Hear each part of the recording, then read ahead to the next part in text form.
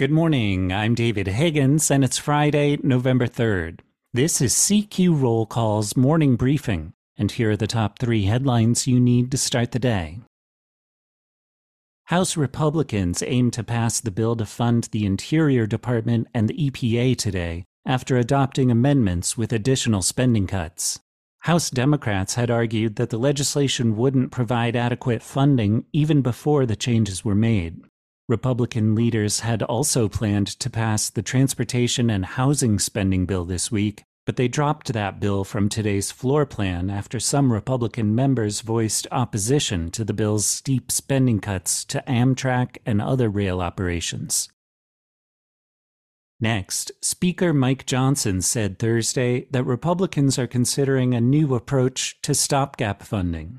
The proposal would extend different pieces of current appropriations for different time periods. The idea is to set up a series of funding cliffs while avoiding a single deadline that could trigger a partial government shutdown for all agencies. Democrats criticized the idea as unnecessarily complicated. Current funding for the government is set to expire on November 17th.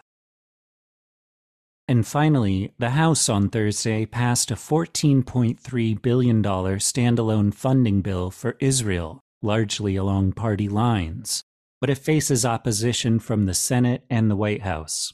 President Joe Biden plans to veto any legislation that would fund Israel alone without additional aid for other national security priorities, including help for Ukraine. And Senate Majority Leader Chuck Schumer called the Republicans' bill woefully inadequate and said it would not be taken up in the Senate. Check CQ.com throughout the day for developing policy news. And for all of us in the CQ Roll Call newsroom, I'm David Higgins. Thanks for listening and have a good weekend.